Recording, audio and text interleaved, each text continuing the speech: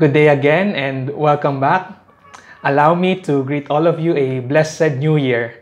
Happy New Year and happy 2021. Today is already the second week of this year, and I pray that all is well with you and your family, that you are in good health, and even as your soul is getting along well, I hope that you are finding the grace of God sufficient as He sustains you throughout this, especially at the beginning of this year. We're still in our series entitled From Ruin to Glory.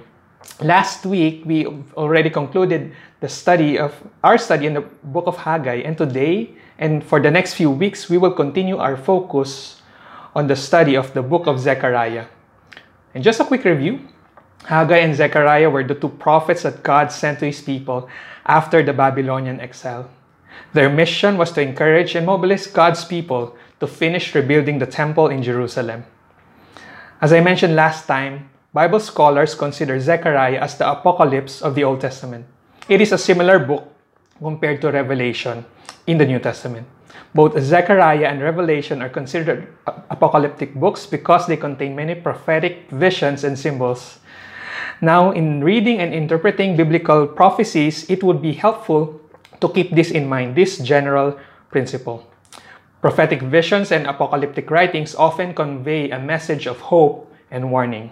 Let me repeat that. Prophetic visions and apocalyptic writing often convey a message of hope and writing. And let us read Zechariah with this in mind. Let us look for God's message of hope, and let us also look at God's message of warning. You see, when you read Scripture, you'd notice that there are two instances when God would send His prophet. First, when God's people are going through incredible hardships. Through the prophet, God speaks His words of comfort. In times of trials and distress, God would offer them hope and encouragement. Now, take note that there's also a challenge that usually accompanies this message of hope. It could be a challenge calling God's people to endure and to remain faithful in their hardships. Also, part of this message of hope is usually it includes a promise of judgment for the enemies of God's people. Second, God would also send His prophet when God's people are sinning. In this case, God uses His prophet to speak His words of warning to His people. And this is a message of warning which is normally accompanied by a call to repentance, so that God's people can avoid God's impending judgment. Now, the book of Zechariah is a book of comfort and hope. And this is the outline of the book. First, there's a call to repentance. And then there's comfort through the series of visions. And then the counsel regarding fasting. And lastly, the coming events. So for chapters 1 to 6 of this book, we'll find 8 visions in all. And as we go along in the series, you will see that this vision is mostly a message of comfort and hope for God's people. Now, our passage for today is found in Zechariah chapter 1, verse 7 to 21. I invite you to open your Bibles with me and follow along. This passage covers the first 2 visions of Zechariah, and we will study these 2 because they go together and their message build upon each other. Now, these beginning visions are significant because it provides a general theme of the other visions that will follow. And as for the rest of the visions that we will look at, each of them is distinct. But at the same time, they are all saying the same thing, and yet they come from different angles. Now, specifically for these first 2 visions, these are the 3 key lessons that we can learn from Zechariah. First, God watches over His people. Second, God speaks words of comfort to His people. And third, God will wage war and win over His enemies. Let's look at this one by one. The first, God watches over His people. Zechariah chapter 1, verse 7. On the 24th day of the 11th month, which is the month of Shebat, in the 2nd year of Darius, the word of the Lord came to Zechariah the prophet, the son of Berechiah, the son of Iddo. First, you need to understand that Zechariah saw all the 8 visions back to back in just a single night. Specifically, he saw these visions on the 24th day of the 11th month. This date tells us that Zechariah received these visions 2 months after Haggai's last message and 5 months after the Jews had started rebuilding the temple. Let's continue verses 8 to 11. And I saw at night, and behold, a man was riding on a red horse, and he was standing among the myrtle trees which were in the ravine, with red, sorrel, and white horses behind him. Then I said, My Lord, what are these? The angel who was speaking with me said to me, I will show you what these are. Verse 10. And the man who was standing among the myrtle trees answered and said, These are those whom the Lord has sent to patrol the earth. And so they answered the angel of the Lord, who was standing among the myrtle trees, and said, We have patrolled the earth, and behold, all the earth is peaceful and quiet. This text is the first and the longest of Zechariah's night visions. He saw a man riding on a red horse among the myrtle trees. And who is the man on this red horse? Verse 11 tells us that he is the angel of the Lord. And there with the angel of the Lord were other horsemen riding on red, brown, and white horses. And what are they doing? God sent these riders to patrol the earth and to see that they have completed their patrolling, and now they're reporting their report to the commander-in-chief, which is the angel of the Lord. So what's the meaning of this vision? First, there are several images and symbols here that we need to interpret. First, the angel of the Lord, then the horsemen, and then the trees. First, the angel of the Lord. The angel of the Lord is the commander-in-chief of God's armies of angels. In the Old Testament, the angel of the Lord and God is the same. Also, Bible scholars tell us that the angel of the Lord is none other than the Lord Jesus Christ himself. Before taking on human form, Jesus appeared during the Old Testament times through angelic form. And do you know what's the responsibility of the angel of the Lord as he relates to the people of Israel? There's a beautiful psalm that tells us his responsibility in Psalm 34. The angel of the Lord encamps around those who fear him, and he rescues them. Oh, taste and see that the Lord is good. How blessed is the man who takes refuge in him. Did you hear that? The angel of the Lord is the defender, he is the protector, and he is the rescuer of God's people. Every Jew who knew about their history is familiar with this one special angel. The angel of the Lord is the super angel who is the rescuer of God's people. Now note that the angel of the Lord is in the ravine. Probably that's in the Kidron Valley outside Jerusalem. And the people must be very encouraged upon hearing this. Why? Because during this time, it has been about 200 years since the angel of the Lord last appeared in Israel's history. It was only after their chastening was completed, it was only after when the people had repented and returned to God, that the angel of the Lord again appeared. And he returned, and he is now ready to defend his people. So when the angel of the Lord appeared, it signifies that God himself had returned.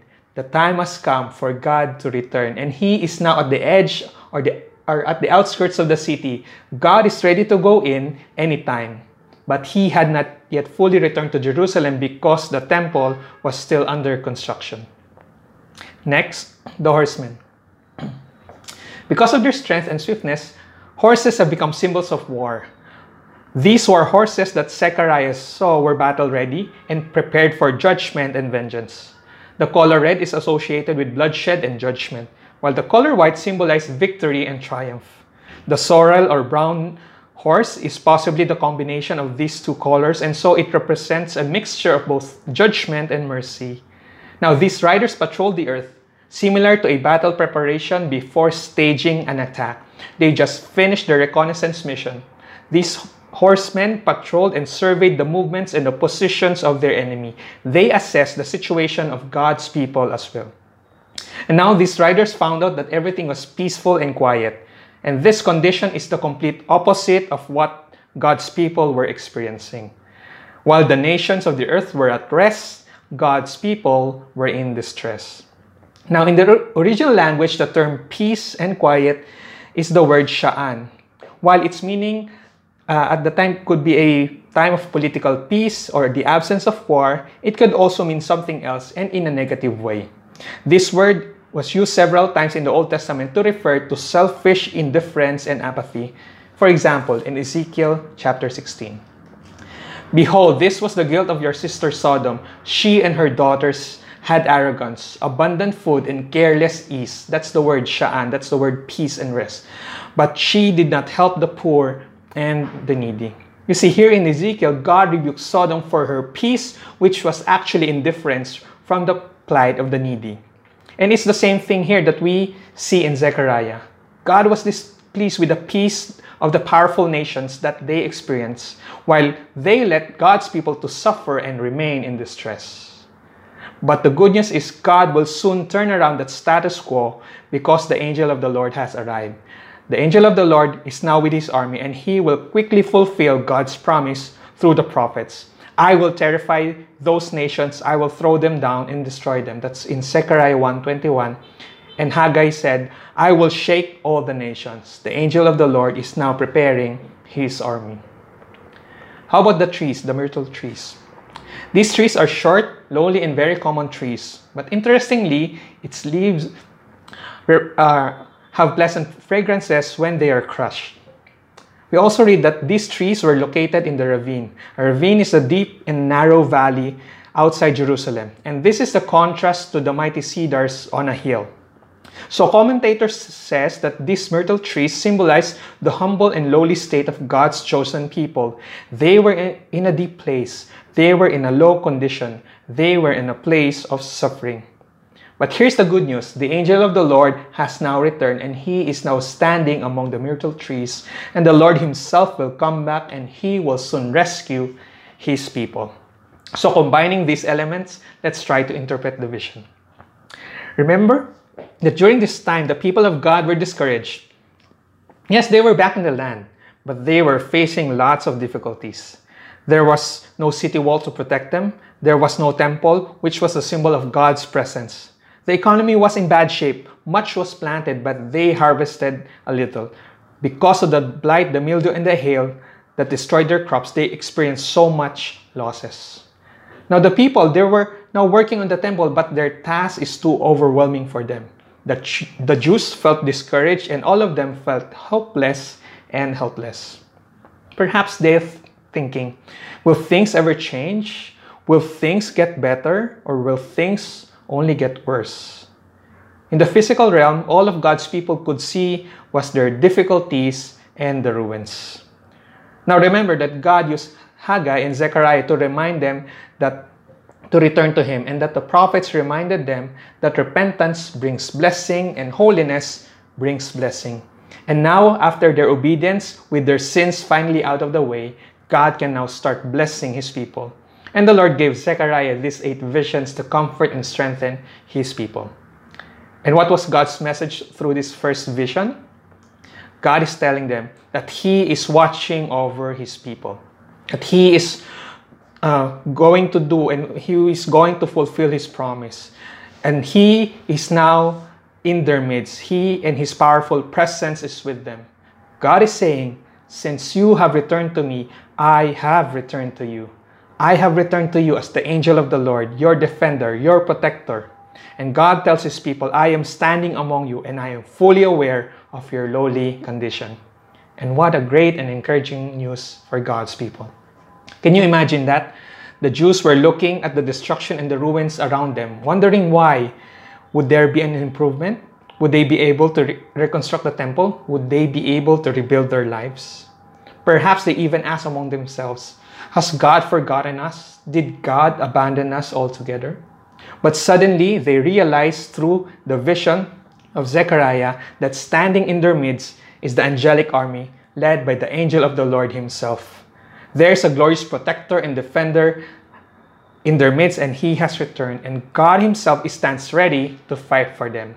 He is now ready to comfort them in their time of greatest need. So dear friends, this vision is also God's encouragement for us today. The angel of the Lord Jesus Christ himself, is standing with us amidst our suffering. As we face our difficulties, God's angel encamps around those who trust in the Lord. In the physical realm, things may seem dark, it may seem hopeless, and life may seem to be in ruins. It could seem tragic and discouraging. But let us not forget that there is a greater reality. In the spiritual world, God watches over us. And God watches over us not from a distance, but he watches us up close and personal. And his powerful presence is with us even in the midst of our worst trials. So brothers and sisters, let us be our encouragement. You may be in the hollows or the ravine of your life. Perhaps you're still in that deep and dark pit, in that deep and dark place of anguish, and you're being crushed by your trials and difficulties. But God tells us, don't despair. Why? Because Christ Himself, with His army of angels, He is with you, and God is your protector, and He is our defender. But the question is, will you trust Him? Will you see Him with your spiritual eyes? Will you see Him with your faith? Now think about your life. Think and reflect. What are you afraid of, especially coming towards 2021? How would you see 2021? How worried are you about it? How will it impact your family or your business? Or how will it impact your relationship, your studies, or even your ministry? Don't be afraid, because the Lord is watching over you.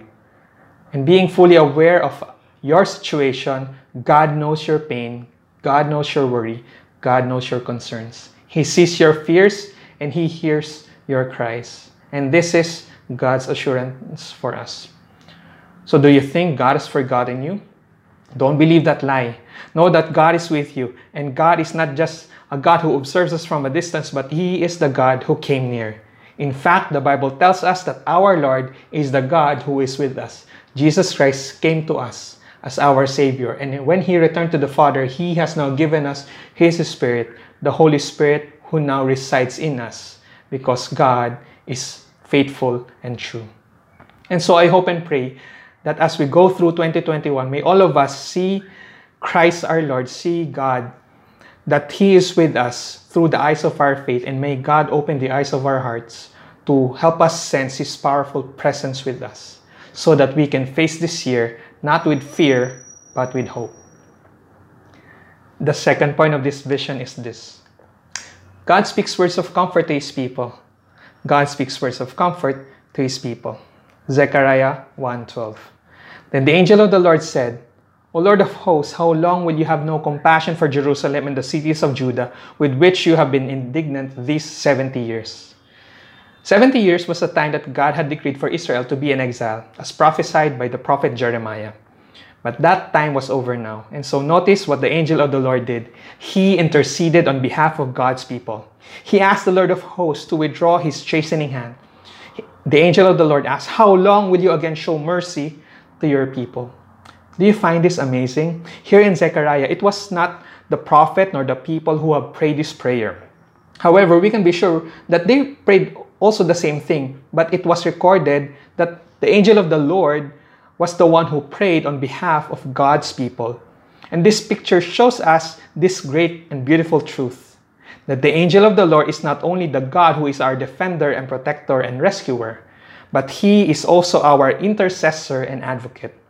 The angel of the Lord is not only the God who is our defender, protector, and rescuer, but He is also our intercessor and advocate. He prays on our behalf. He prays for God's people. And this is an amazing truth that should encourage us. The angel of the Lord, our Lord Jesus Christ Himself, pleads to the Father to have compassion to the suffering of His people. And this is good news for all of us. And this reminds me of what the Apostle Paul wrote in Romans chapter 8. Who will bring any charge against those whom God has chosen? It is God who justifies. Who then is the one who condemns? No one. Christ Jesus, who died, more than that, who was raised to life. It is at the right hand of God and is also interceding for us. Did you hear that? Christ is the one interceding for us as He sits at the right hand of God. So, dear friends, this is an encouragement for you and me. Despite our sins, despite our weaknesses and unfaithfulness, Christ has forgiven us, and we can come before Him when we return to Him. And Christ is praying for you and me. And can you imagine Christ is asking God your questions on your behalf? And can you imagine Jesus, our Lord, pleading to God for requests on your favor? And so as you go through your trials, Christ is praying for you. Christ is praying for your marriage, for your children, for your relationships. And as you face the challenges in your families, in your workplace, in your school, Christ is praying for you. He is praying that your faith may remain strong and not fail. And as you fight and battle your temptations, Christ is asking God to help you stand firm. And after you have returned to God, our Lord Jesus is also asking the Father to strengthen you and me so that we can strengthen others as well. And what was the Lord's reply to answer the angel of the Lord? Verse 13 tells us, "The Lord answered the angel who was speaking with me with gracious words, comforting words. So the angel who was speaking with me said to me, 'Proclaim, saying, Thus says the Lord of hosts, I am exceedingly jealous for Jerusalem and Zion, but I am very angry with the nations who are at ease. For while I was only a little angry, they furthered the disaster. Therefore, thus says the Lord, I will return to Jerusalem with compassion. My house will be built in it, declares the Lord of hosts, and a measuring line will be stretched over Jerusalem.'" Do you hear that? God could have said, "This people does not deserve my compassion. Let them suffer longer." But God is a God of compassion and He cares for His people. So instead of rebuke and discouraging words, God gave these gracious and comforting words. What did God say? 3 things. First, God affirmed His affection to His people, God's affection towards Jerusalem. He said, "I am exceedingly jealous for Jerusalem and Zion." The grammar here emphasized the intensity of God's jealousy for His people. Literally, this is translated as, "Jealous I am with exceeding jealousy." The word jealous is placed at the beginning of the sentence for emphasis. In the Hebrew word for jealousy is kana. It means passion or zeal, which is a two-sided word. Zeal means love and hatred combined. Now, just as a loving husband and father loves his wife and children so much that he hates anything that hurts them, in the same way, God loves His people so much that He hates anything that would hurt His people. Now, also, the Hebrew word for jealousy comes from the Arabic word which means to turn something black or red with dye. And just imagine a person getting so angry and upset and furious. What happens to his face? It turns dark red. And so with these words, God was telling His people, "My love for you is intensely passionate and strong. My love for you is deep and passionate and strong." As John Calvin says, that here is a picture of God who is like a husband fighting for his own wife. And husbands, just imagine your face turning dark red because of intense jealousy for your wife. You see, God was encouraging His people by affirming His love to them. And here's my point. God has a special place in His heart for His people. God is not indifferent when He delays His help. God is not indifferent even though He does not exactly act as quickly as we may want Him to. The opposite is true. God has an exceedingly jealous love for His people. And as part of His people, we as His church, as His bride, let us remember that God loves us deeply despite our sin and unfaithfulness. Just listen to God's word through the prophet Hosea. "But then I will win her back once again. I will lead her into the desert and speak tenderly to her there. I will return her vineyards to her and transform the valley of trouble into a gateway of hope. I will make you my wife forever, showing you righteousness and justice, unfailing love and compassion. I will be faithful to you and make you mine, and you will finally know me as the Lord." Friends, this is the heart of God. Do you feel that God has forgotten you? Don't despair. He will not let you go. And He promised that He would not leave you nor abandon you because God loves you with a passionate love. Secondly, God comforts His people by expressing His anger against the other nations and the enemies of God's people. God's anger against the nations. The Lord said, "But I am very angry with the nations who are at ease, for while I was only a little angry, they furthered the disaster." Literally, the translation says, "I am angry with a great anger," which is the opposite of what God feels for His people. This anger is the other side of God's zeal. While God comforts His people with His love, God also confronts the other nations with His fierce anger. You see, God used other nations as His instrument to discipline Israel. But these nations went too far. God intended to punish Israel for a time and then to show compassion towards them afterwards. Isaiah 54:7. "For a brief moment I abandoned you, but with deep compassion I will bring you back." Now let me clarify. This verse in verse 15 it says, it is not saying that God has lost control when he said that the other nations furthered the disaster. It's far from it. Our God is a sovereign God who is always in full control. This verse reflects that there is a mystery of interplay between God's sovereignty and man's responsibility. And this passage emphasizes God's care and comfort towards his people, telling them that he is not neutral towards their enemies. Instead, the Lord is intensely angry at them. God hated their arrogance and their indifference. Now, God was not just angry at Babylon. God was also angry with Israel's neighbor. Why? Because they took advantage of Israel's situation when they were weak and vulnerable. And one of these nations is Edom. In fact, God devoted one entire book to rebuke and pronounce judgment against Edom, and that is the book of Obadiah. Obadiah chapter 1 verses 10 to 15.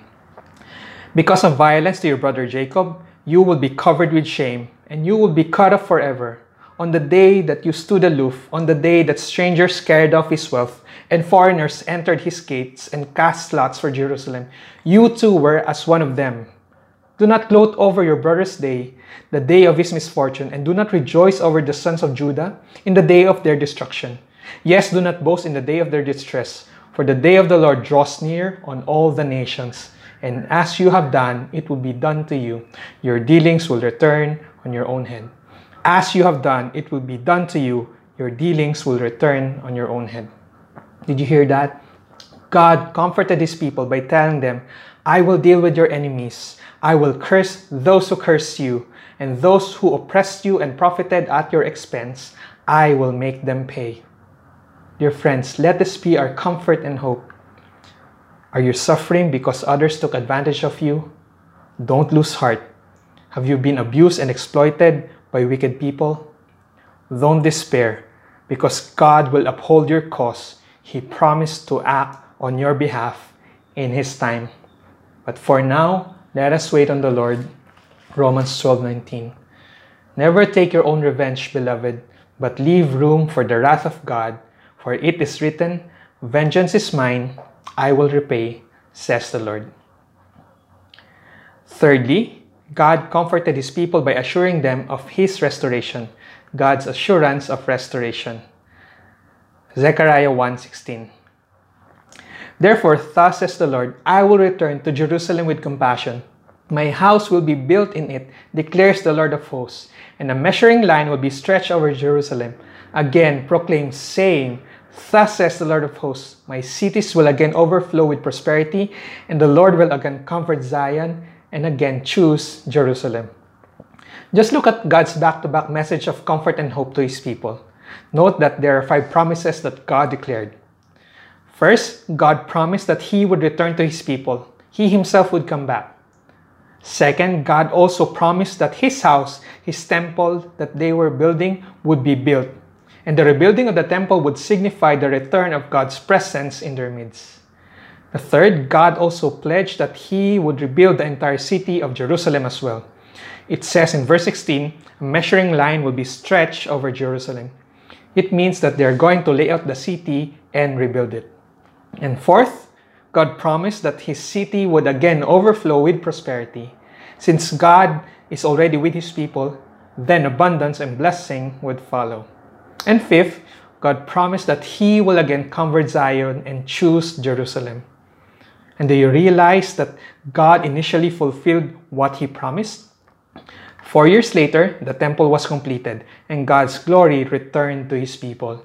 And 80 years after this word of Zechariah, Nehemiah finished the walls of Jerusalem. And God is indeed a faithful and loving God. And God is not yet finished. The Lord also promised that someday the kingdom of the Messiah would come in the future, and he would finally establish what he promised towards his people. And why do I say that? Let's look at verse 17.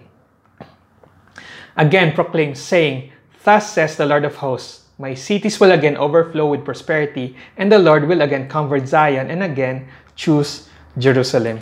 Note that the word again was repeated 4 times. And this repetition emphasized the certainty of God's intention that He will restore His people, that He will rebuild His city, and God will surely accomplish every word that He has spoken. And so, dear friends, this is also the heart of God for you and me. Do you think God has deserted you? Do you feel God has left you to suffer on your own? Don't let these lies blind you. God desires to comfort you and give you hope, and He is ready to draw near to you. But here's the question for us. Will you let God be part of your life? Will you give Him a chance?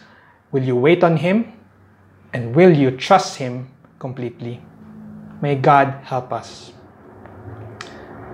The last. God will wage war and win over His enemies. God will wage war and win over His enemies. Verse 18 to 21. Then I lifted up my eyes and looked, and behold, there were 4 horns. So I said to the angel who was speaking with me, "What are these?" And he answered, "These are the horns which have scattered Judah and Israel and Jerusalem." Then the Lord showed me 4 craftsmen. I said, "What are these coming to do?" And he said, "These are the horns which have scattered Judah so that no man lifts up his head. But these craftsmen have come to terrify them, to throw them down, the horns of the nations who have lifted up their horns against the land of Judah in order to scatter it." Now this passage is the second vision of Zechariah. Zechariah saw the 4 horns and the 4 craftsmen. And what's the meaning of these things? First, the animal horns. The animal horns were symbols of power and pride. In this vision's context about God's judgment, each horns represent one nation or the head of that nation. In this text, the horns may represent the nation that attacked God's people. This could refer to Egypt, Assyria, Babylon, or Medo-Persia.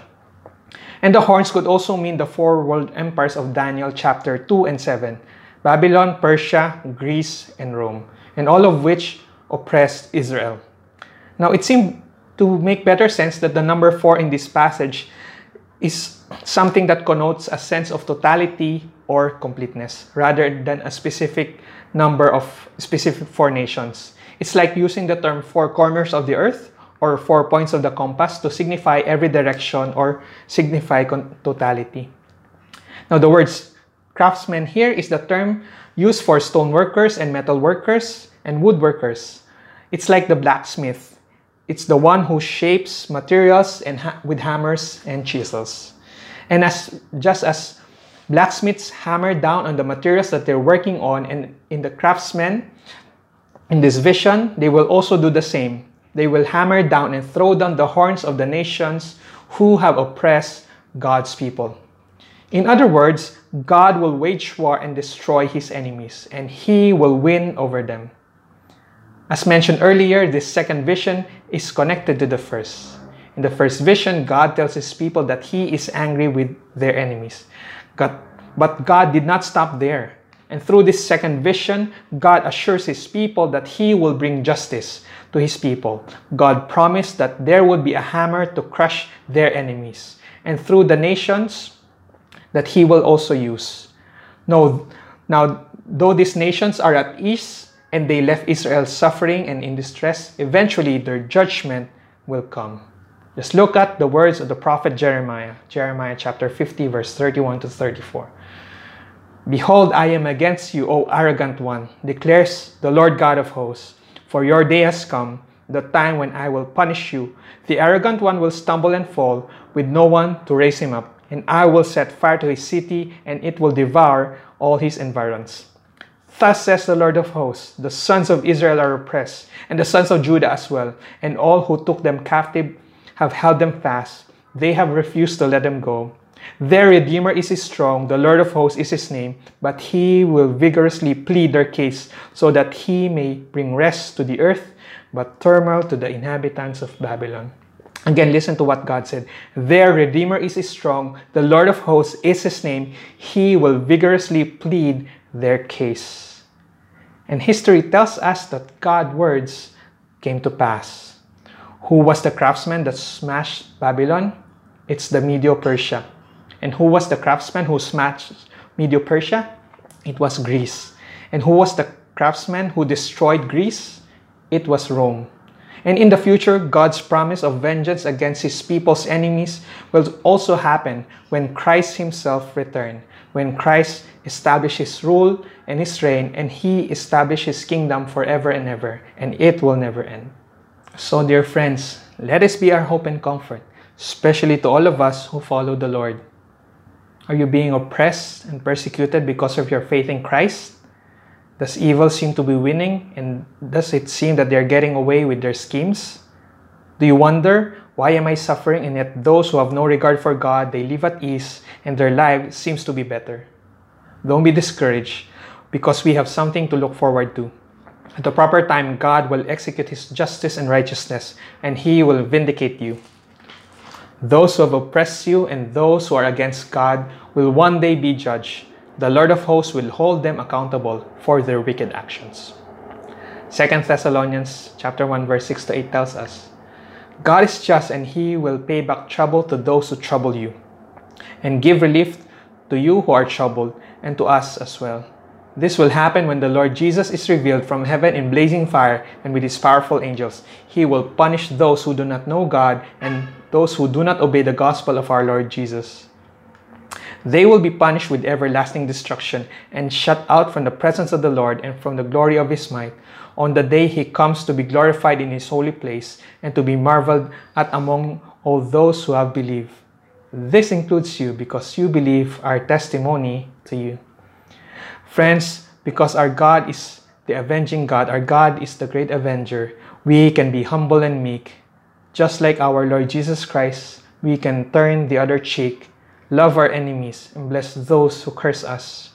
And we can be sure that in the Lord, justice delayed is not justice denied.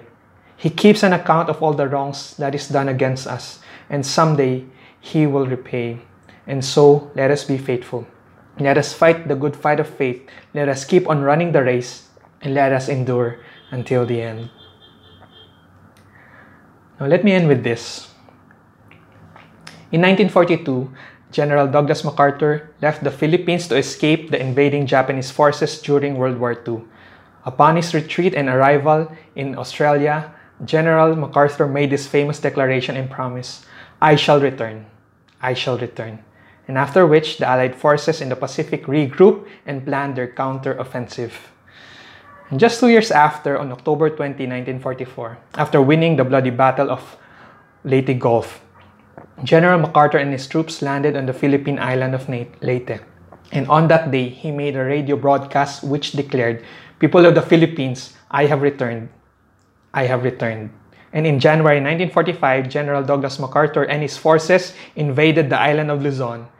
And this return eventually led to the liberation of Manila and eventually the entire Philippines in March and September of 1945. See, dear friends, the Lord is much more powerful than any human general, and God's words are more sure and trustworthy. And therefore, we can rest in his promises that he will restore and rebuild every ruin. When God returns, he will restore and rebuild what we've lost, and he will repay our enemies. After Jesus Christ, our Lord, came on earth 2,000 years ago, he has already disarmed Satan through his death on the cross. And now the Lord Jesus is preparing his final assault, and at the proper time, the King of Kings and the Lord of Lords will finally return. He and his legion of angels will defeat the evil one once and for all. And this is our hope, and this is our comfort. And so may God help us to have faith and trust in him. Today we've learned these first two visions of Zechariah, and may this remind us that the Lord remembers, and he will vindicate his people at his appointed time. Do not forget, the Lord is our comfort and hope. He is the God who watches over his people. He is the God who speaks words of comfort to his people, and he will wage war and win over his enemies. Let us pray. Thank you, Lord, for the beautiful message of Zechariah. Thank you, Lord, for assuring us, Lord God, that as we go through the valley, the deep and dark places of our lives, that you are with us, that you watch over us, not just from a distance, but you are God who is near, that you are the God who is with us, Lord God, and the God who sees everything, Lord. Thank you, Father, for affirming us of your presence. Just embrace us with your love. And Father, as we face our trials, empower us, O Lord. Strengthen us. Grant us your peace and your presence. When we are afraid, be our courage. When we are weak, be our strength. When we need guidance, grant us your wisdom. Father, for each and every one of us, we pray that you help us, Lord God, to see things through your spiritual eyes of faith. Open our hearts and minds to you. And help us, Lord God, to see beyond the ruins, the destruction, the death, and the suffering. May your glory, Lord God, shine forth and help us, Lord God, to look forward to that day when Christ will rebuild and restore. And Father, help us, Lord God, as we go through the trials and the pain. Grant us your strength. Help us, Lord God, to be mindful of our words, our thoughts, our actions. Help us to walk by faith and not by sight. And enable us also, especially those who are weak, help us to encourage them, to support them, to love them, Lord God. And Father, we ask for your mercy and grace. Grant us your presence, O Lord, as we go through our day, as we go through another year, Lord God. Help us to start strong, to press on, and to finish well. Thank you, Lord. And Father, may you always remind us that you are with us and you will never leave us nor forsake us. Thank you, Lord. And all these things we pray in Jesus' name. Amen. Thank you once more for joining us. At this point, I invite you to have your family talk. Share with your family members the lessons that you have learned and think of specific ways to apply this truth in your life this week. And so again, I invite you to think of the lessons and apply this truth in your life. At this point, I invite you to bow your head as I give you the benediction. Let me bless you. As you begin this year, may you always pursue the Lord. May you love Him with all your heart, mind, soul, and strength. May you love others as Christ loved you. As you face your trials, as you face your temptations and difficulties, may the Lord empower you. May God grant you comfort and hope through His peace and His presence. And may He always remind you that someday He will vindicate, He will avenge you for the glory of His name. May the grace of our Lord Jesus Christ, the love of God, and the fellowship of the Holy Spirit be with you all. In the name of the Father, and of the Son, and of the Holy Spirit. Amen. Amen. See you again next time. God bless us all, and a happy 2021.